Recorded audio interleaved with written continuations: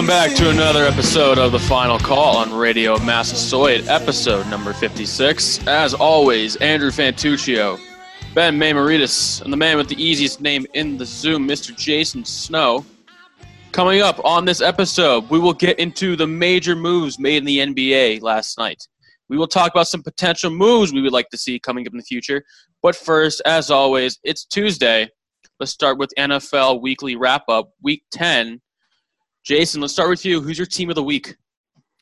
Team of the week. This one is, I kind of teetered on this one because as much as I love what the Dolphins are doing, the Chargers, they've had a little bit of a losing streak. So I don't know if that's a really big win, but I'll give it to the Bucks. And I feel like this is an award I give them probably week after week after week now, except last week when they were the dumpster fire. But when they beat a Carolina team, I know it was on the road, but to come back and face the adversity that they did, and as well as Carolina played in Kansas City the week before, I feel like that was a good win. Ronald Jones was in contention for my good noodle, 192 yards on the ground. We talk a lot about their receivers, we talk a lot about their defense, but for Ronald Jones, I mean, they brought in Leonard Fournette at the beginning of the season. Was Ronald Jones' position in flux? Who knows? But he definitely solidified it last weekend, and honestly, Bucks showed a layer of offense that I didn't know that they completely had. So for them to show what they did on the running game, I think it added a layer, and they're my team of the week. Jason, I'm right there with you. Tampa Bay is my team of the week too. A complete turnaround from the performance against New Orleans. And we all know Tampa Bay set a record low for rushing attempts in that game with only 5. This week against Carolina, the Bucks gave the ball to Ronald Jones early, and he jump-started that offense. 23 carries, 192 yards, including a score on an epic 98-yard run from their own 2-yard line. Doing that, it allowed Tampa Bay to do what they want. Let Tom Brady air it out. I think they were way too eager against New Orleans to use all their shiny new toys, to use Antonio Brown, to really start chucking it all over the place. But if you can't move the ball on the ground first, defenses can play back. They can prevent those deep throws. You got to start small. I think Tampa Bay was just way, way too excited to show off how much horsepower they had. We get it. You got horsepower. You got a great engine. But if you can't even get the key in the ignition, you can't even start the car, it's just going to sit there. So a much better approach. Great job by I think by the Tampa Bay coaching staff of getting this team prepared. Considering especially the night before they were stuck on the tarmac at the Tampa Bay airport for 7 hours. So I think that just leads into another little bit of adversity they had to deal with. Mm-hmm. Yeah, my team of the week. Great turnaround. Great way to answer after a terrible performance against New Orleans a week ago. We're 3 for 3, folks. Oh, boy. Tampa Bay is my team of the week. And that is the most Tampa Bay thing of all time because this team, what have they been this season? When they suck bad. And then when they're really good, they look like the best team in the league. You look at them against Carolina, they put up over 40 points. Jason, you said Ronald Jones. I mean, hello. Ronald Jones was looking like he looked incredible. A 98-yard touchdown. Only the 4th player to have a run that long in NFL history. They ran it more than 4 times. Good for them. They finally figured that out. And Tom Brady, what does Tom Brady do? Every single time you count him out. What does he do every time? He played like crap last week, and I said, look, next week he's going to go off, and he's gonna be slinging it, and he's going to be getting everyone involved. And what happened? Over 300 yards on the day, multiple touchdowns. That's just what he does. And their defense looked pretty good too. I mean, I know Teddy Bridgewater got injured towards the end of the game, but they held him in check. And listen, those Panthers receivers are pretty for real, to say the least. I mean, they're pretty good. They're not a quarter shake your head at. Oh no, absolutely not. I mean, they're pretty good. So yeah, I mean, I like Tampa Bay in this game. They were impressive, and also Gronk had a pretty good play too. So yeah, I mean, Tampa Bay is my team of the week. 3 for 3 on dumpster fire last week for Tampa Bay, and now they're 3 for 3 on team of the week. All right, let's see if we can keep the streak going. Isn't that weird? I mean, when you could turn it around again, complete 180. That's complete what I'm saying. 180. So weird. And that's the mark of a good team. You can get back up after you get your teeth kicked in. It's just crazy how they go from they look like the worst team in the league to the best team in the league week after week. I don't get it. I don't know. All right, Ben, who's your good noodle? for the first time on this show, I know you guys have done this, but this is the first time I've done it. I'm splitting the award. And it's going to go to Kyler Murray and DeAndre Hopkins for, they had a good game against the Bills. That was a good game. Gutsy win. But can we just talk about this Hail Murray? Kyler Murray rolls out to his left, which in football, that's wicked hard to do if you're a right-handed quarterback when you roll out to your left. Throws a prayer up. He can barely see over the defense as it is because he's like 4'11". He throws it over the defense. And DeAndre Hopkins is sitting there in a sea of Bills players. I think there was 3 around him, including Trey White, Andrew, your boy, who is playing like one of the best corners. And 2 of the guys on my fantasy team were part of that. Micah Hyde. Micah Hyde too, yep. So it was like making me look, oh, great, guys, thanks. And out of nowhere, rising above the sea of Bills players is DeAndre Hopkins, who is playing like the best receiver in football. He's probably in contention for the best or for offensive player of the year, if we're going to be honest. But that, to me, was the best play this season. That was I thought the Cardinals were done. I thought Josh Allen drove it down and threw a touchdown pass to Stephon Diggs to seal the game. I was like, oh, okay, yeah, Cardinals lose. It's, whatever. But no, DeAndre Hopkins and Kyler Murray are my 2 good noodles, and they're impressive. Kyler Murray also had 2 rushing touchdowns, and he's on pace to have the first 4,000-yard season with a 1,000-yard rushing season. So the guy's impressive, but they're both very impressive. I love them both, So, yeah, both of them are my good noodle. I'm a good noodle! I'm a good noodle! Jason, before I throw it over to you, I want to ask this question. Ben, I'm assuming, and Jason, you can answer this question as well. I'm assuming you guys saw the comparison online of that play, the Hopkins Hail Mary, to one of Calvin Johnson a few years ago. Yes. Which one did you guys think was better? That's really tough. This one was really good. The one with DeAndre Hopkins was one of the best. That was the one with Hopkins was better than the one with Richard Rodgers against the Lions a few years ago, in my opinion. But the Calvin Johnson one, that's very close. I think I'm going to lean Calvin Johnson, but before you explain why, Jason, what's your pick? I might, they're both really impressive, and they're both like totally sick all-time plays. But yeah, when you sky over 3 people, though, and I think I might have a little emotional attachment to the Hopkins one just because I saw it live. I've never like jumped out of my seat this year out of excitement, and mainly, hold on, I think I told Ben this. That game really ripped my heart out because in my weekly picks, I was staring down the gun of 0-4, and it was Cardinals minus 2.5, and I was like, oh great, Buffalo's going to spoil this one for me. Arizona goes down, makes that play, and I was like ballistic because I was like, yes, I finally, I got one, let's go. And then they didn't kick the field goal because it, like, obviously it could have gotten blocked. So they won by 2, which didn't cover, so I still lost. So little heartbreaking for me, but you know what? It was still a highlight and still one that I'm glad to have seen live. Yeah, I got to lean Calvin Johnson. I mean, as great of a play as it was by DeAndre Hopkins to get up and get that ball, I mean, Calvin Johnson literally jumped over 3 men. Mm-hmm. I feel like DeAndre, like, he was just kind of in the right spot, the exact perfect spot. No, Megatron went up and got that ball. Yeah. There was no one taking that away from him. It was very close, though. I mean, that Hopkins play was crazy. It was I'm not trying to take away from it at all. Jason, who's your good noodle?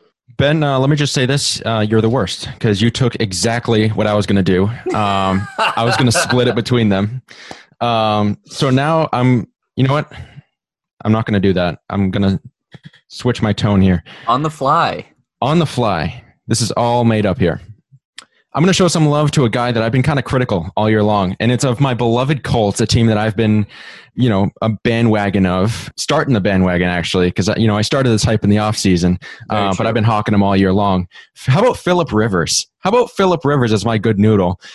His best game of the year by far, 29-39, 308 yards, a touchdown, got some real good help from Nyheim Hines, and outdueled the great Ryan Tannehill, who's worth every penny of that. And I've been saying for a while that Indy is a quarterback away from real contention. If Phillip Rivers, that game of the year, man, I mean, he outdueled Tennessee in Tennessee and totally squashed them and doubled them up. So I'll give it to Phillip Rivers, honorary good noodle of the week. But my real good noodle was DeAndre. I'm a good noodle. I'm a good noodle. I like that pick as well. I had a feeling you'd both go with Hopkins and Murray. I had a feeling you'd do that. So I'm going to go with my good noodle, and I'm not changing. This is who I originally had. I'm going to go with someone who is in Phillip Rivers' draft class. I'm going to go with Ben Roethlisberger as my good noodle. Ooh. I feel like the Pittsburgh Steelers have been like the least talked about undefeated team in NFL history, and at the same time, Ben Roethlisberger has quietly been one of the best quarterbacks in football this season and is likely a candidate for the Comeback Player of the Year award and might also get some MVP votes. Mm-hmm. On Sunday against the Bengals, Roethlisberger, 27 of 46, 333 yards, 4 touchdowns. Vintage Roethlisberger. I've spoken a lot about the Steelers' defense this year, but Big Ben is a big reason why they're 9-0 right now, and they are running away with the AFC North. So Ben Roethlisberger is my good noodle. I'm a good noodle. I'm a good noodle. I like pick. that. Underrated. I think he's the front runner right now for me for Comeback Player of the Year. Oh, That- yeah. I mean, unless Alex Smith, I mean, and again, just based off what Alex Smith went through, all that guy has to do is have like a couple good performances, and he has the award sealed. But if we're gonna go based off their performance, I mean, it's Roethlisberger. Exactly. Yeah, that's for me. It was Alex Smith, Cam Newton, or Smith would be the Roethlisberger, narrative pick. But exactly. But like Roethlisberger's just outplaying both of them. All right. Not And close.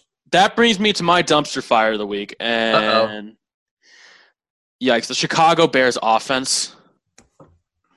The Chicago Bears offense has been weighing the team down all season long, and it was on full display last night against the Vikings on Monday Night Football.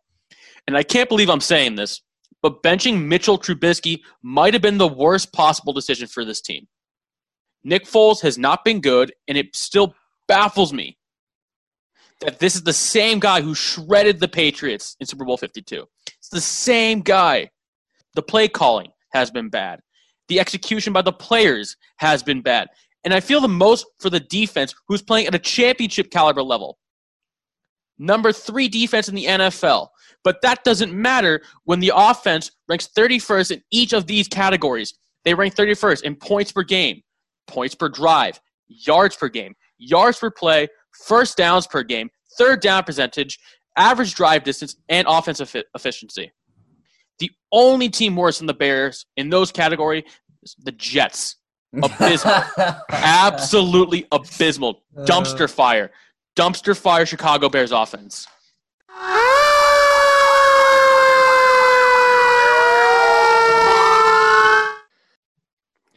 You guys are really keeping me on my toes today because, Andrew, once again, you stole my pick. Mine too. So you know what? I'm gonna be a little bit different here. Eagles. Come on, man. I had a couple in the running. Come on, But there man. was- Eagles was another one I thought of. I was going to lead off my take with Philadelphia. You're lucky the Bears played so bad last night. But you know what? Let's go off on the Eagles. I was expecting them to win the NFC East.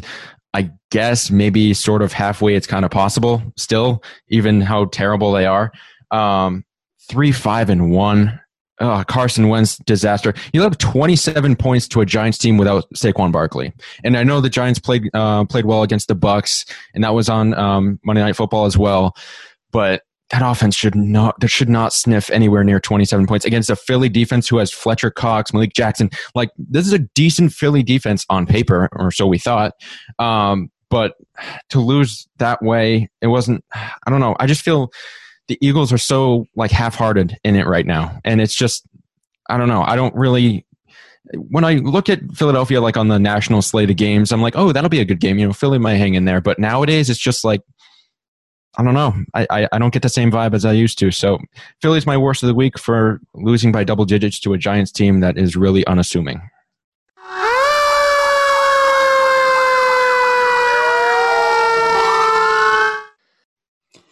Yeah, Andrew, we're agreeing a lot this episode because I had the Bears offense as my dumpster fire, but I think I'm going to switch it up here just to be a little different. And I'm going to pick a team that played against my team on Sunday Night Football in primetime, the Baltimore Ravens. Andrew's, Wow. No way. Andrew's Wow. shocked. You guys are shocked by this. Explain. Wow. So before Listen. you go on, like this is revolutionary. Ben's gonna say something bad about Lamar Jackson, the Baltimore. Whoa, whoa, Ravens. whoa, whoa, whoa, whoa, whoa, whoa, whoa, whoa! I said the Ravens, I'm just not saying it. Lamar. Oh, okay. All right. Take it easy. Take it easy. No, but listen. First of all, let me just say about the Bears really quick. I don't know if Nick Foles is the problem because Mitch Trubisky would be just as bad. I think it's the offense as a whole, and that defense is championship caliber, so that they irritate me. But to go with not Lamar, to go with the Ravens here, you're in Foxborough against a team that barely beat the Jets, the worst team in the league. I know it was raining, but like the bad snaps, the multiple bad snaps, the weird play calling, like lining up Mark Ingram in the backfield to like try and throw off the defense. Like, what are we doing? It was just not a good day for the Ravens. They put up 17 points against a broken New England defense. And I got to give credit to Cam Newton and the Patriots for going out there against a pretty good defense and showing up. But the Ravens just kind of fell flat to me. And I know they're going to say, oh, it was raining and the ball was wet and all this. Baloney, okay? We see teams go into Foxborough in the rain all the time and perform well. So I just think that was bad preparation on the Ravens' part. So by default here, I'm going to go with the Ravens for my dumpster fire.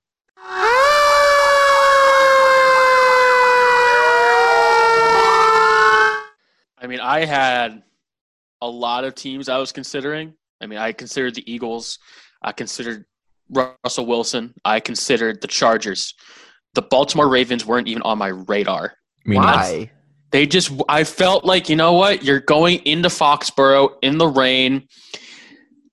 I don't know. I think Belichick was ready for it this time after a bad performance against Baltimore last year on Sunday night. I think, again, after a year of seeing Lamar on film, I think he's really come back down to earth. So I wasn't really ready to put my dumpster fire on that week. It's just, listen, the Bears were my real one. I know, but my point is, like, I didn't even consider Baltimore. I just had them. Going into this game, I thought Baltimore was going to blow the doors off New England. But go ahead, Jason. I mean, can I start a conspiracy theory real quick? I think we should investigate Weathergate because it was fine when the Patriots had the ball, but all of a sudden that final drive, Belichick turned the switch on and, NBC couldn't really broadcast the game. Like the game was blurry. Lamar all of a sudden couldn't see. His center could barely snap it. I mean, they went through some adversity, and I think Belichick was a part of it. I really do. Yeah, the Gillette Stadium wind machine was on. Yep, they turn on the fans. Bill Belichick controls the weather. That's the new tinfoil hat theory. Breaking news. Final call. Yep. I think so. Take away his draft picks. Coming up next on the final call, some big moves in the NBA yesterday. Chris Paul to the Suns, Drew Holiday to the Bucks. Coming up next here on the final call.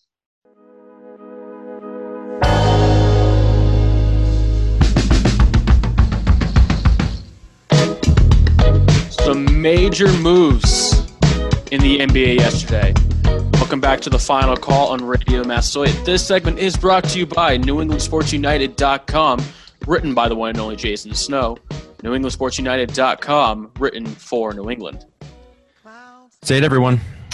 A Great publication. Absolutely. It truly is. It truly is. So, again, major moves in the NBA yesterday. We'll start off with the one that kicked off the day. Chris Paul traded to the Phoenix Suns. Chris Paul sent to Phoenix along with Abdel Nader in exchange for Kelly Oubre, Ricky Rubio, Ty Jerome, Jalen LeCue, and a 2022 first-round pick. Jason, what's your opinion on the move? Good for both sides. I like it. For Phoenix, they finally want to get into the playoffs. They, missed the playoffs barely. I mean, they still went 8-0 in the bubble and still missed it. That tells you all you need to know about how they perform in the regular season. But for them, they need a floor general. They need an alpha in that room. They need a big time veteran presence, and I think that's what they got. I think the biggest thing, Chris Paul was like, I want to go to a contender. Phoenix isn't quite there yet, but I think the biggest aspect of the move is head coach Monty Williams. Chris Paul played for Monty Williams in New Orleans. That's honestly when he had his best days. So honestly, I like it as a culture change from perennially a bottom feeder in the league to hopefully one that can maybe, I mean, we'll dig into this as the NBA season draws closer, but maybe like a 6, 7, 8 seed in the West. I mean, we'll see. But for OKC, I like what they got. I mean, you could make the argument Phoenix overpaid. Kelly Oubre is really good. Ricky Rubio is also one of those culture guys that, you know, he's not the greatest point guard, but he's a guy that can certainly get the job done. He'll probably get flipped to a contender in the next few days.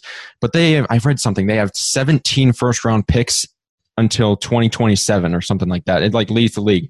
So for them to get that much draft capital for a guy that changed the tide in OKC. I mean, we were expecting them to be one of the worst in the league. They got them to the playoffs. So OKC is going to tear it down, and they got a good haul for a guy that they weren't planning on having for the long haul anyway. So I like it for both sides. I really do.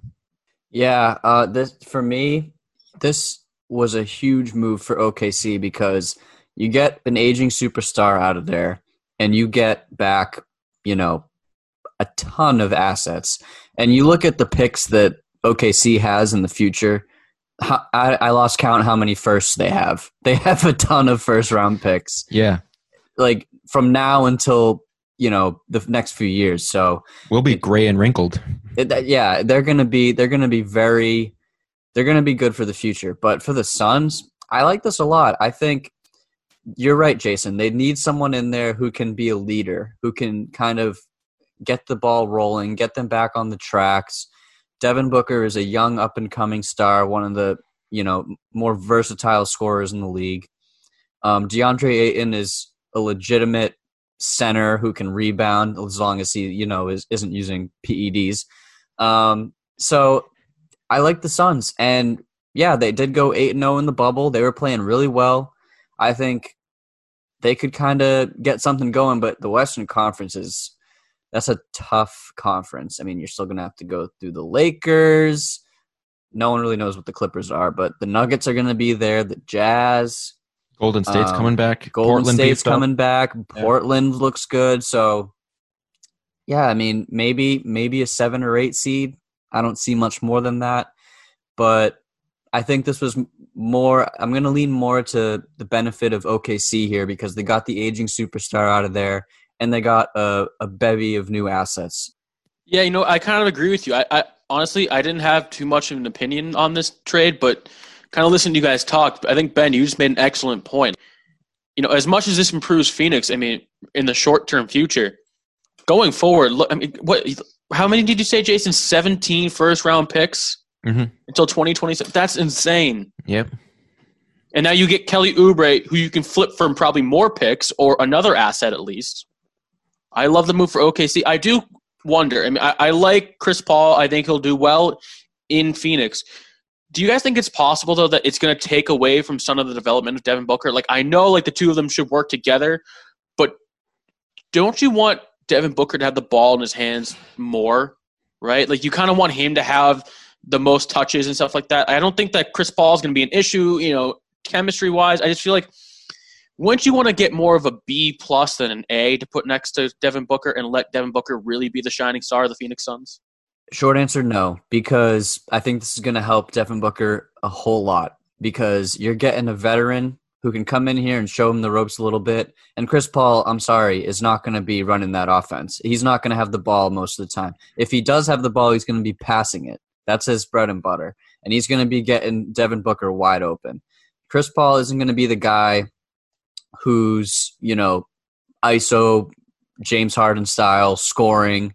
That's not his thing. He's going to be kind of that point guard, like a true point guard, who navigates the offense from the top of the key at the three-point line and just kind of says, all right, he tells everyone where to go.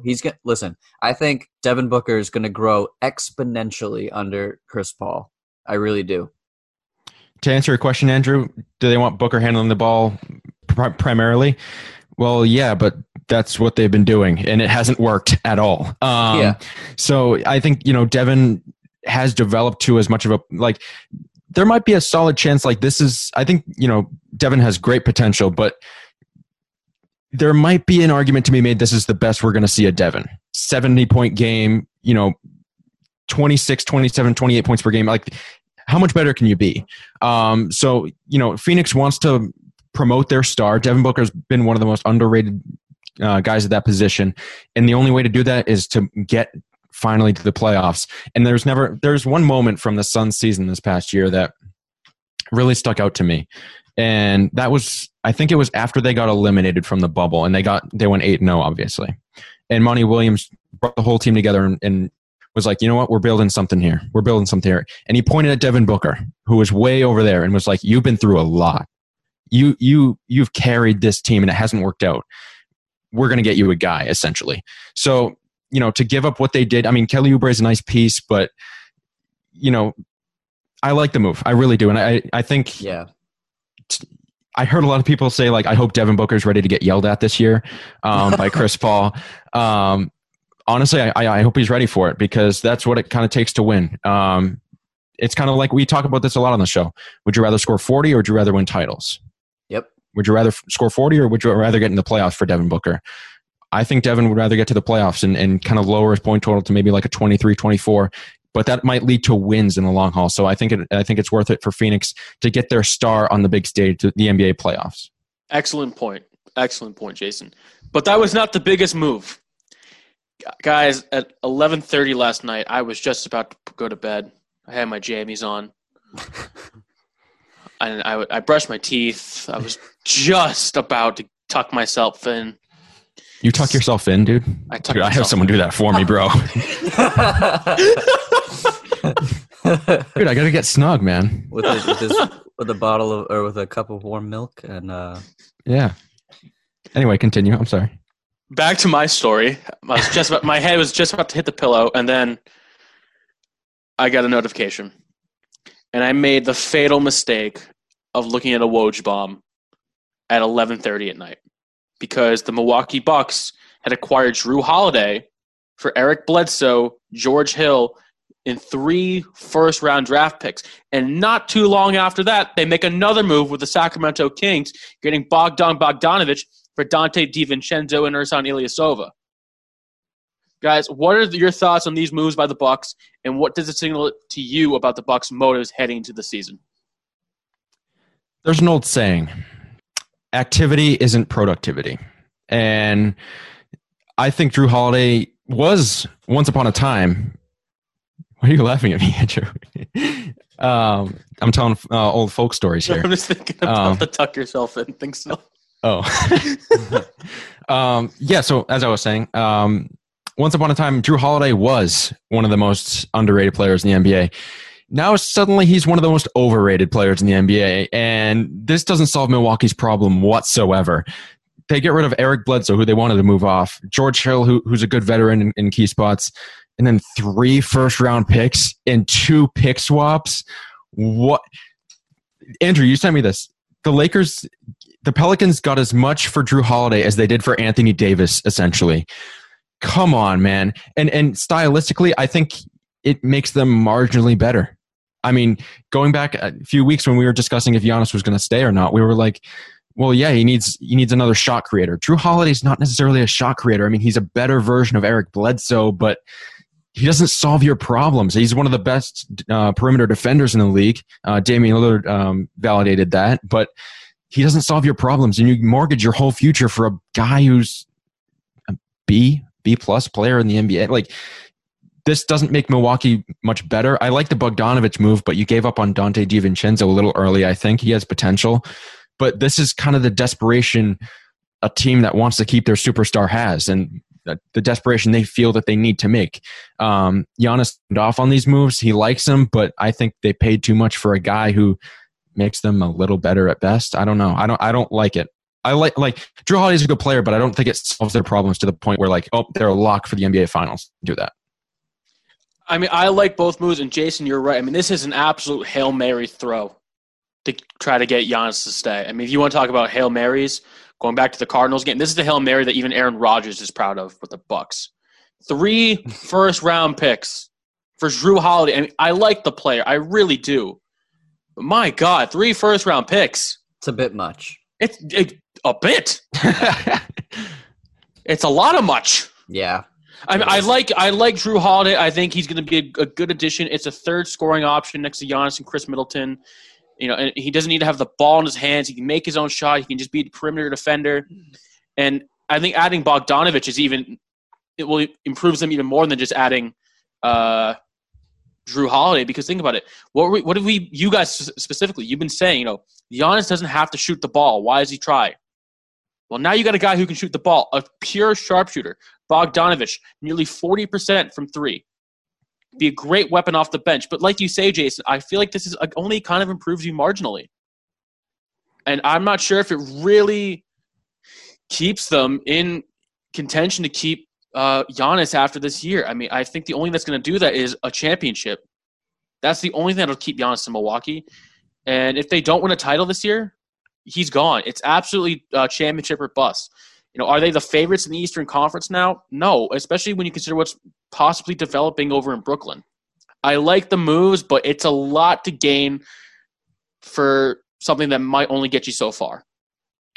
Real quick, Ben, before you go. Andrew, as you were describing Drew Holiday, you described him as a guy who doesn't really need the ball in his hands. That's good in certain spots, but during the playoffs, they need a guy who needs the ball in his hands. Like, you can't have Giannis have ISO opportunities at the top of the key. That's the ceiling. Yep. Milwaukee faced. Like, that's the top of the top. They were banging their head against that ceiling right there. Like, Giannis isn't an isolation guy. They need a guy, honestly, like a James Harden kind of, that can kind of own those big moments. I know, Ben, you're scrunchy. I don't like that fit either, but like that, I don't know, like an ISO guy at the top of the key that can like stretch the floor, make plays. Like, they're gonna keep building walls around Giannis. That's not gonna change with this move, and I it's okay. Oh, I agree. Like, you know what I mean? Oh, I agree, but it's not. What I meant that is like he's not going to come in and try to disrupt the culture. Okay. He doesn't come in and he doesn't ruin it. But how much does he really improve? But they need a closer. I agree. I completely agree. I mean, Bogdanovich is now the best shooter on the team by far, but he's not. You're not gonna. You only give it to him when you're having Giannis charge the net, right? And you kick it out like Jordan did to Steve Kerr, right? That's kind of what Bogdanovich is. But yeah, you're right. But Milwaukee still needs that true scoring threat next to Giannis. Chris Middleton's pretty good, but he's not exactly what they need. You saw it in that Heat series. And Ben, I know Jason and I've been filling up a lot of this, but we'll get to you. Yeah, jump in, Ben. Just a second. But Chris Middleton, you need a little bit more than just Chris Middleton. This is like just under it. You underthrew this Hail Mary pass. This is a Hail Mary. And this was a huge effort to keep Giannis to stay, because right now, this was the Bucks management saying to Giannis, look how much we just gave up to get a good piece for you. We gave away, our future for the most part, 3 first-round picks. We're in win now mode, and we want you to be there for it. Now, Andrew, you say that they need a title to win. I don't think it's necessarily that. I think it's you need to get to the finals. If you don't get to the finals, then then the discussion is to be had. But I think if they get to the finals and they play well and they lose, Giannis still stays because you were that close. I mean, but can you do that? Can they get to the finals? And I want to parlay this into the next. That's the ultimate question: will Drew Holiday be the guy that kind of puts them over the top? Maybe, but like I don't feel really confident about it. Drew Holiday is a good piece, but like you guys are saying, I mean, when the clock's running down and you need someone to take a shot, it's either Drew Holiday or Chris Middleton. I don't know about Giannis, obviously, because that's whatever, but I don't know. Give it to Pat Connaughton.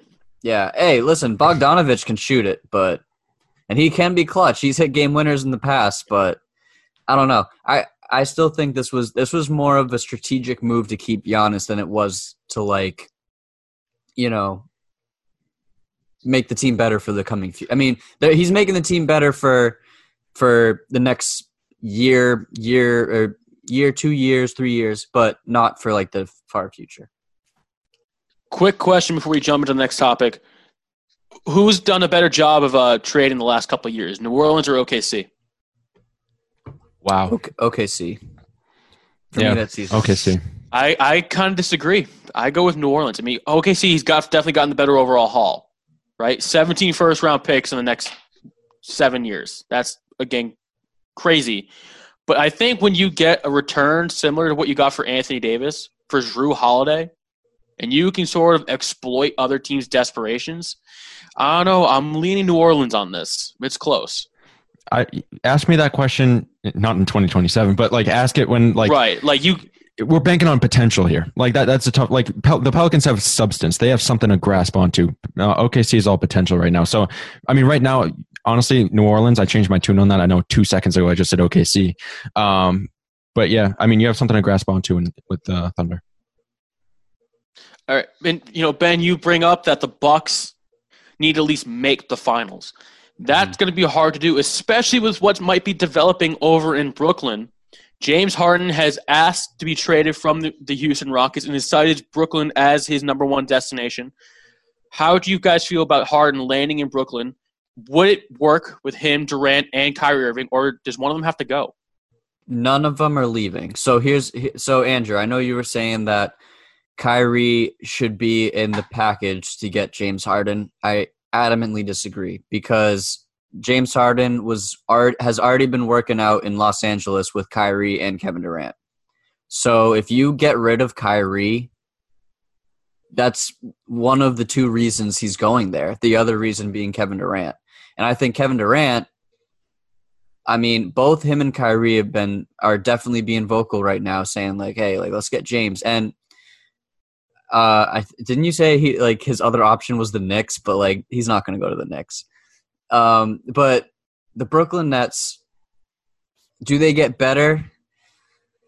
My gut says yes, just because you're getting another, top 10 player, but that's a lot of ball handlers on one team. Now, Kevin Durant has shown that he can kind of play off ball with Golden State, and he can be that guy who can defer the ball to someone else, but Kyrie and James Harden, those are ball-dominant guards. They need the ball to succeed. And I don't know how that's going to work. And also, both of them aren't that great at defense. So, I mean, Kevin Durant has been a better defender these past couple of years, but I mean, Harden and Kyrie, where is the defense? Where is it? I mean, to me, this team is going to be very offensively dominant.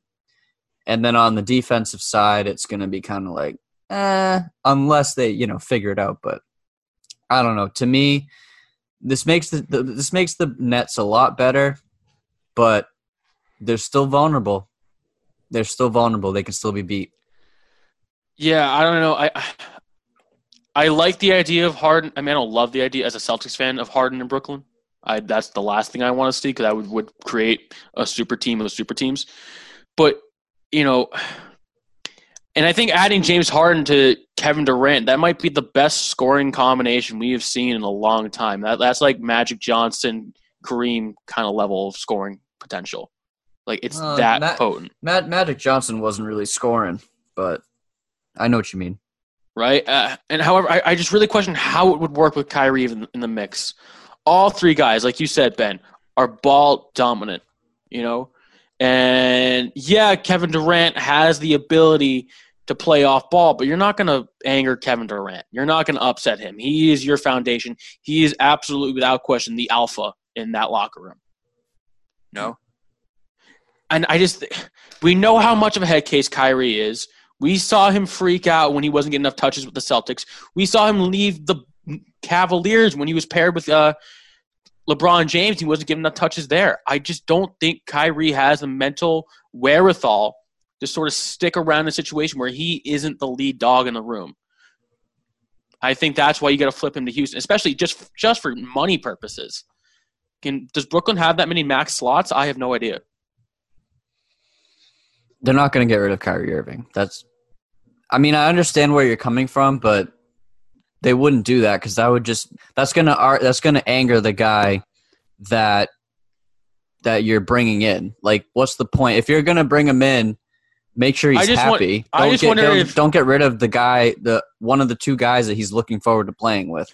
I'm just saying, like, is he really going there for Kyrie Irving? Is he going there more for Kevin Durant? Like, He's going there like, for both. He's going there to win or try to. Exactly. I think Hold he's on, going. Andrew. Let me push back on your Kyrie to Houston thing. If you're Houston, right, you're already stuck with Russell Westbrook, who might be untradeable at this point based off his contract and injury history. You want to start a rebuild. You just traded Robert Covington. You got 2 first-round picks, which is pretty good for a guy like that. Let's start our rebuild with Kyrie Irving. Now, tell me what's wrong with that statement.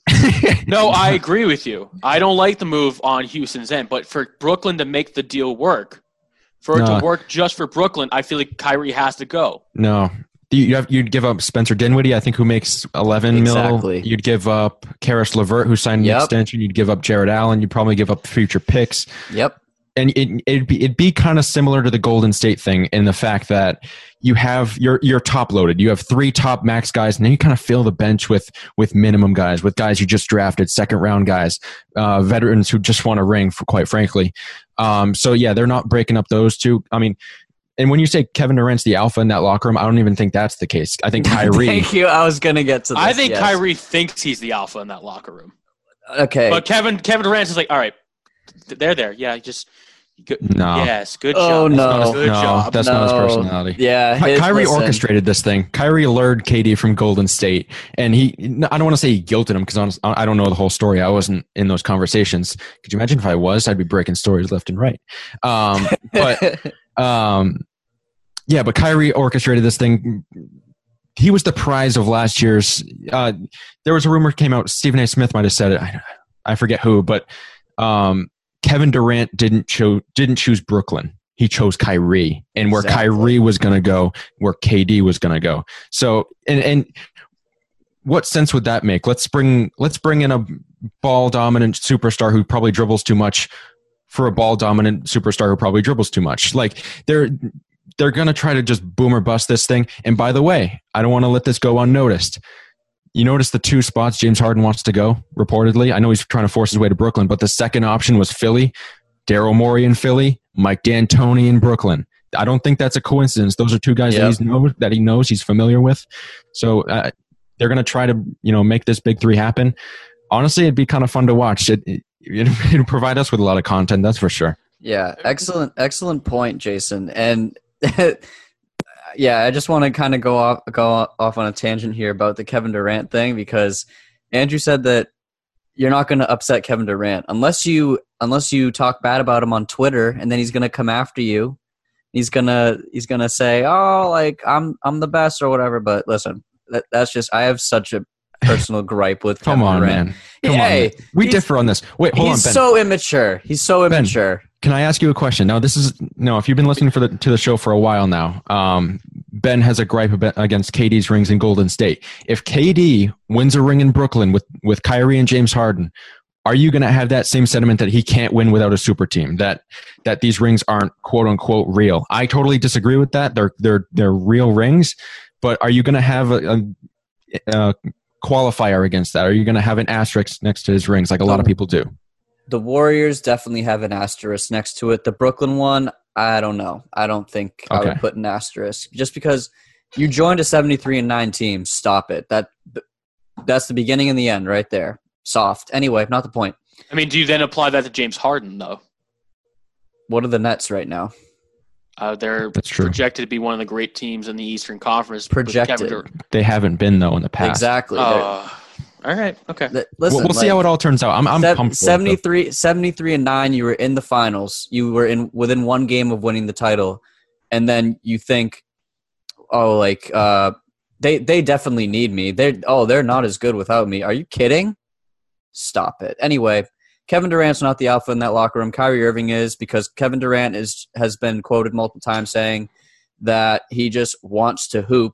In OKC, the alpha was Russell Westbrook. And then in Golden State, the alpha was Steph Curry. And now in Brooklyn, the alpha is Kyrie Irving. Kevin Durant has never been the alpha, and he never will be. I don't know. Either way, I just really question how the 3 of them would make it work. I have a hard time believing either Harden or Kyrie would take a step back for the other one. Yeah. It could either be team of the week or it could be dumpster fire. Yeah, exactly. It's boom or bust with this team for sure. That's true. That's right. And those were some major moves that came up yesterday. We're going to project, well, not project, just what are some moves that we want to see? If we're playing, I don't know, we're playing God a little bit. If we're playing NBA commissioner, where would we put players? What major moves would be coming next? What's the next Woj bomb coming up next on the final call?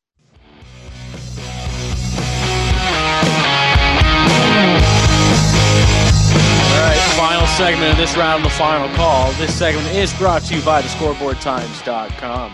ScoreboardTimes.com. Show your passion while you're here. Jason, we all know the NBA offseason is the best offseason of offseasons. But what's a potential move that you would like to see? We'll just throw it out there. What's something that you want to see happen this offseason that would just destroy Twitter?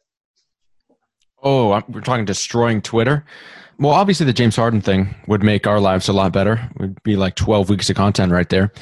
But I mainly approach this as complementary moves that might sneak under the radar that I would like to see happen that could potentially make teams go further in the playoffs.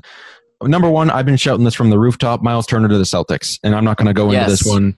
Mobile center, can shoot threes, block shots, not quite as defensively inclined as a Clint Capella, who a lot of Celtic fans want. I want to stay away from Clint Capella at all costs, but Me too. I like a guy who can stretch the floor, hit threes, a better version of Daniel Tice that is more, tough down low. So I'm not going to go into that one much. Then another one that I came up with was Lemon Pepper Lou, as Ben calls him, to the Dallas Mavericks. Now, this one I think might be quite interesting to see unfold because Luka, you don't really want him falling into the James Harden thing where like everything has to run through him and they're solely dependent on him. I know they have Porzingis, but Luka's the primary ball handler. If you can give him a Lou Williams off the bench, play some sparing minutes, a veteran presence in that locker room, you guys can argue whether he's the best veteran presence in the locker room, but he's been around the league. He knows generally how to win. So I think, providing some more three-point shooting around Luka and some experience on that young Dallas roster, although they need a perimeter defender as well, Lou Williams might be a good fit there. And another one, and this one might be my favorite. Let me know what you guys think about this one. Jeremy Grant to the Utah Jazz. And that might just sound like a random player on a random team. But the book on Utah has been Donovan Mitchell's great. Their defense is good. I like their culture. Rudy Gobert stands tall in the paint, but they need kind of that wing defender who can kind of guard 1 through 5 that can also hit some threes, but they need a wing athlete. Jeremy Grant can fit that 100%. Now, the price tag might be a little expensive for a guy like Grant, who just declined $9 million, I believe it was. So he might be looking for 15, 16. I don't know if I'd want to pay him that much, but just that fit in Utah to get them kind of that defender. I thought they should have gone after Andre Iguodala when he was available, but Grant can do a little bit more. He's more well-versed than Iggy at this point in his career. So a lot Jeremy younger. to Utah, yeah, and he can grow with that Utah team. So I like those three right there. Let me know what you guys think. I really like the Jeremy Grant move. I think that would be really good for Utah.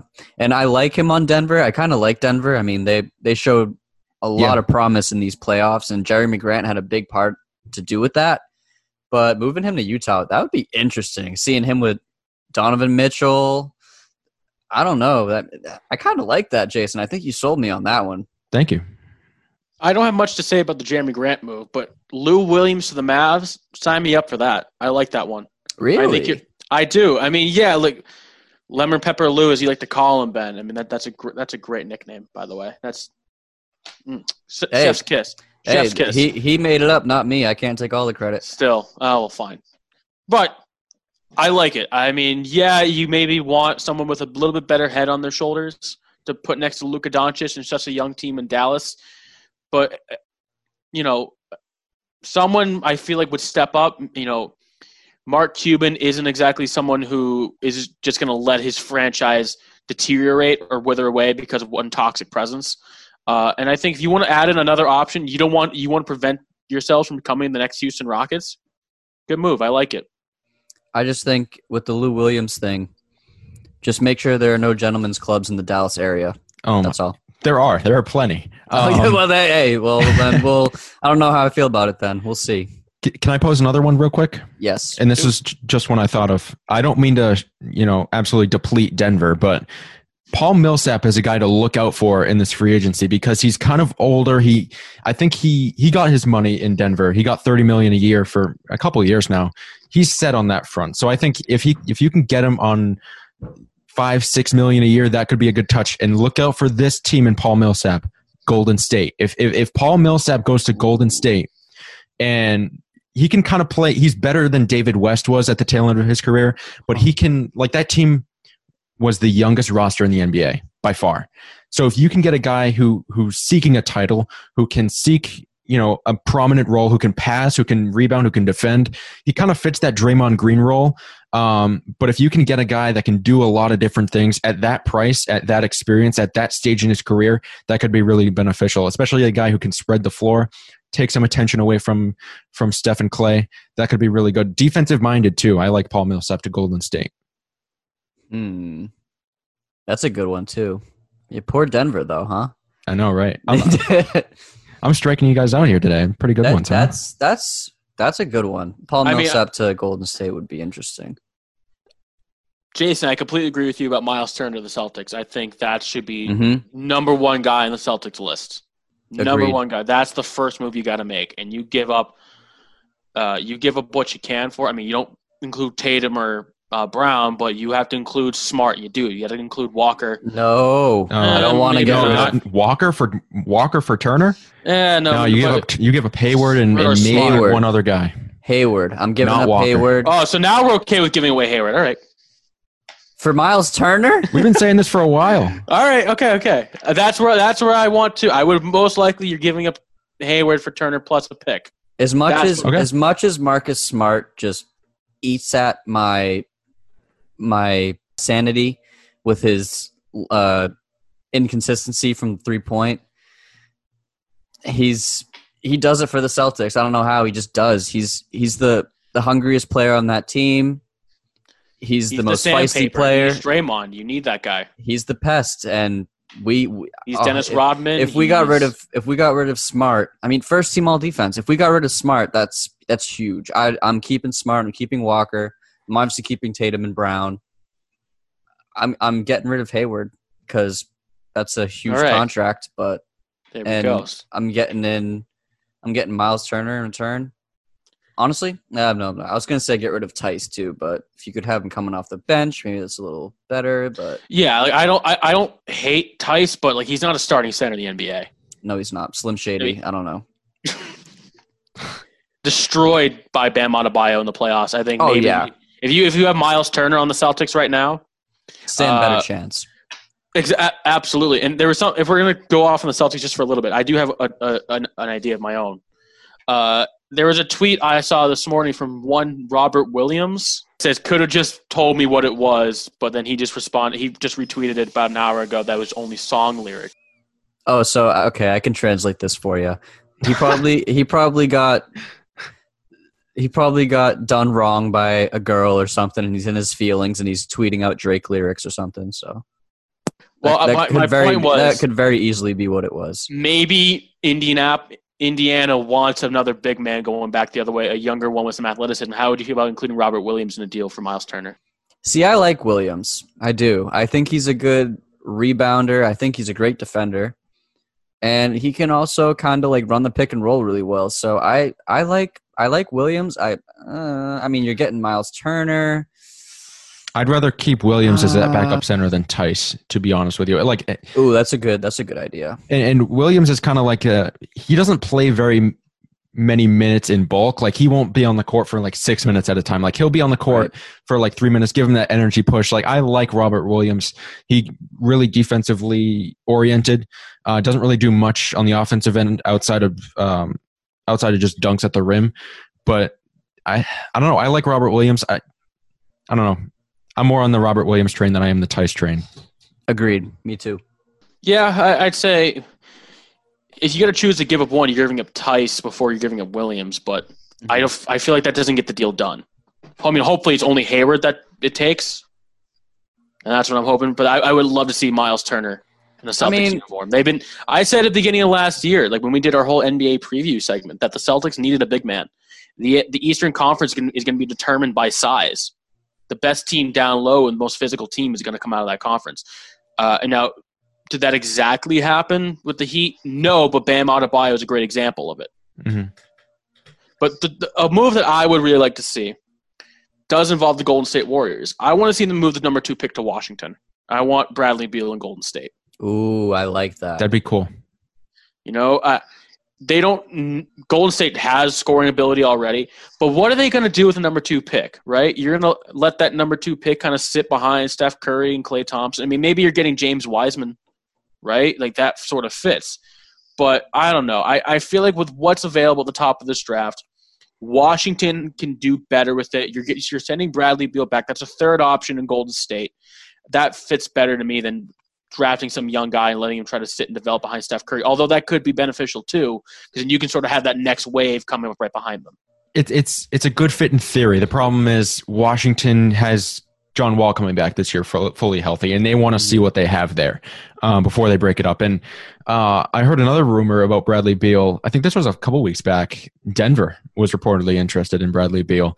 Bradley Beal is one of those guys that he can kind of play anywhere, to be honest. Like, he's a scorer, but he doesn't dominate the ball. Like, he's a good fit anywhere. And I think Golden State would be a perfect opportunity, not only for him, but for the Warriors, who kind of need some more layering there. But yeah, I don't think Washington will pull the plug on a Beal trade this offseason, although I wish they would, honestly, because I don't know the ceiling on a Washington team who doesn't really know what they have with John Wall. But I think they want to give it a go. But yeah, I definitely want that would be interesting to see Beal goes to the Warriors. That would be actually very interesting. I was kind of lobbying for, before Jrue Holiday got traded to the Bucks, I was kind of lobbying for Beal to go to the Bucks. I thought that would be a good fit because, I mean, you know, he's got the athleticism. He can score really well. He's kind of that guy that we were talking about, how he can have the ball in his hands and kind of dictate the offense that way. But I think if you put him in Golden State, he doesn't need to do that. He can be the off-ball guy who can just get the perfect passes from Steph Curry and Klay Thompson and all those guys. I am like, Jason, you kind of sold me on the Golden, or wait, no, Andrew, you sold me on the Golden State thing with Beal, right? Yeah. So that's a very good, I think that's a really good fit. But I do understand the logistics of having John Wall come back and, you know, all that. I understand what they have to see. I don't know. It feels like for Washington, like this is sort of run its course. Like, yeah, you got John Wall coming back, but like look at the rest of the East surrounding you. Are you better than Boston? Are you better than Philadelphia? Are you better than Brooklyn? Are you better than Milwaukee, Miami, Toronto? No, you're going to be a middle of the pack team. You might be better than Indy. You might be better than Detroit, but you're in that sort of tier. You're Charlotte. They're not a great team, and just try to test it out. I mean, fine, maybe those two guys play well, right, and you get more value, but I don't know. It just doesn't seem to be the long-term future for Washington. Just doesn't seem to be there. Yeah. I mean, they did spend so much money on those two, so they might as well see what they have, I guess. Right, like maximize the value for it. But still, I know what you mean. There's definitely a ceiling there. Ben, did you have any target? When building trades, it's really hard to like. It's easier to trade guys like Bradley Beal and Jeremy Grant who can kind of fit seamlessly in wherever they go. It's hard to like pitch like James Harden to the Nets, so to speak. Well, if we're talking about James Harden, I mean, I would much rather him go and see him because I think he fits way better with Philadelphia.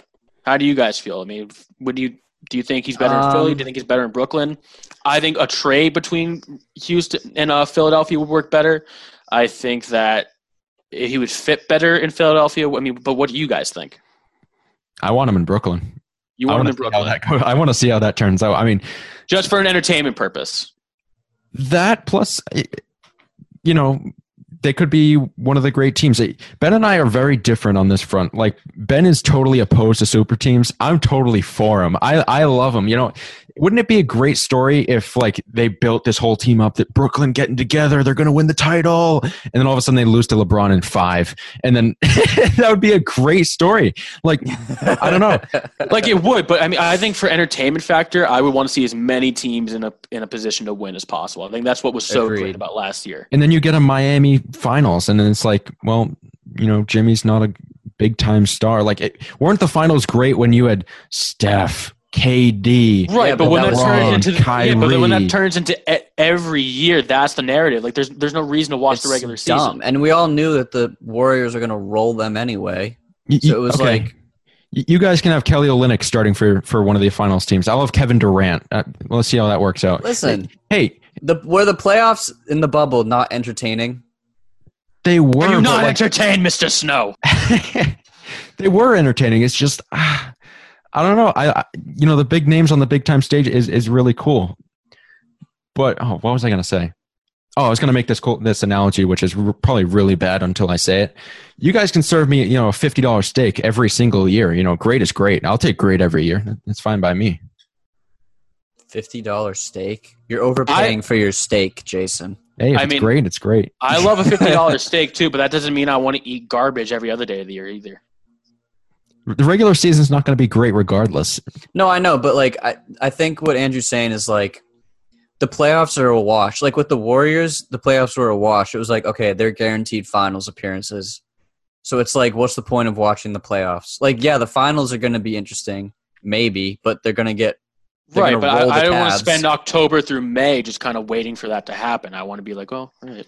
Yeah, I don't know. I just think it'd be fun to watch. I had so much fun watching like Steph throw lobs to KD. Like, I don't know, it was kind of fun. I don't know. I didn't. I was like, cool. They're nasty because he joined a 73-9 team. It was like, that's what I expected. Like the second he joined them, I was like, yep, Steph's going to be throwing lobs to KD. He's going to be hitting KD wide open on the 3-point line. He's going to be hitting Clay. Like everything that happened, I expected to happen, which is why I hated it. I like being surprised. Is that what you like, Ben? Oh, my God. Oh, boy. And that's about all the time we have for the final call. As always, you can listen to us in podcast form wherever you get your podcasts, including Apple Podcasts and Spotify. If you're interested in doing some reading, make sure you check out NewEnglandSportsUnited.com and TheScoreboardTimes.com. As always, you can follow us on Instagram and Twitter at FinalCallMCC. For Ben Mimers, for Jason Snow, I'm Andrew Fantuccio. This has been The Final Call on Radio Massasoit.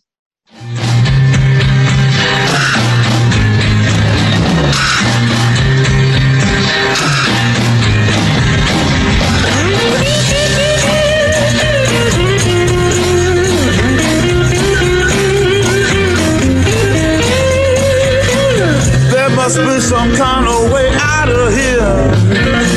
Say the joker to the thief. There's too much confusion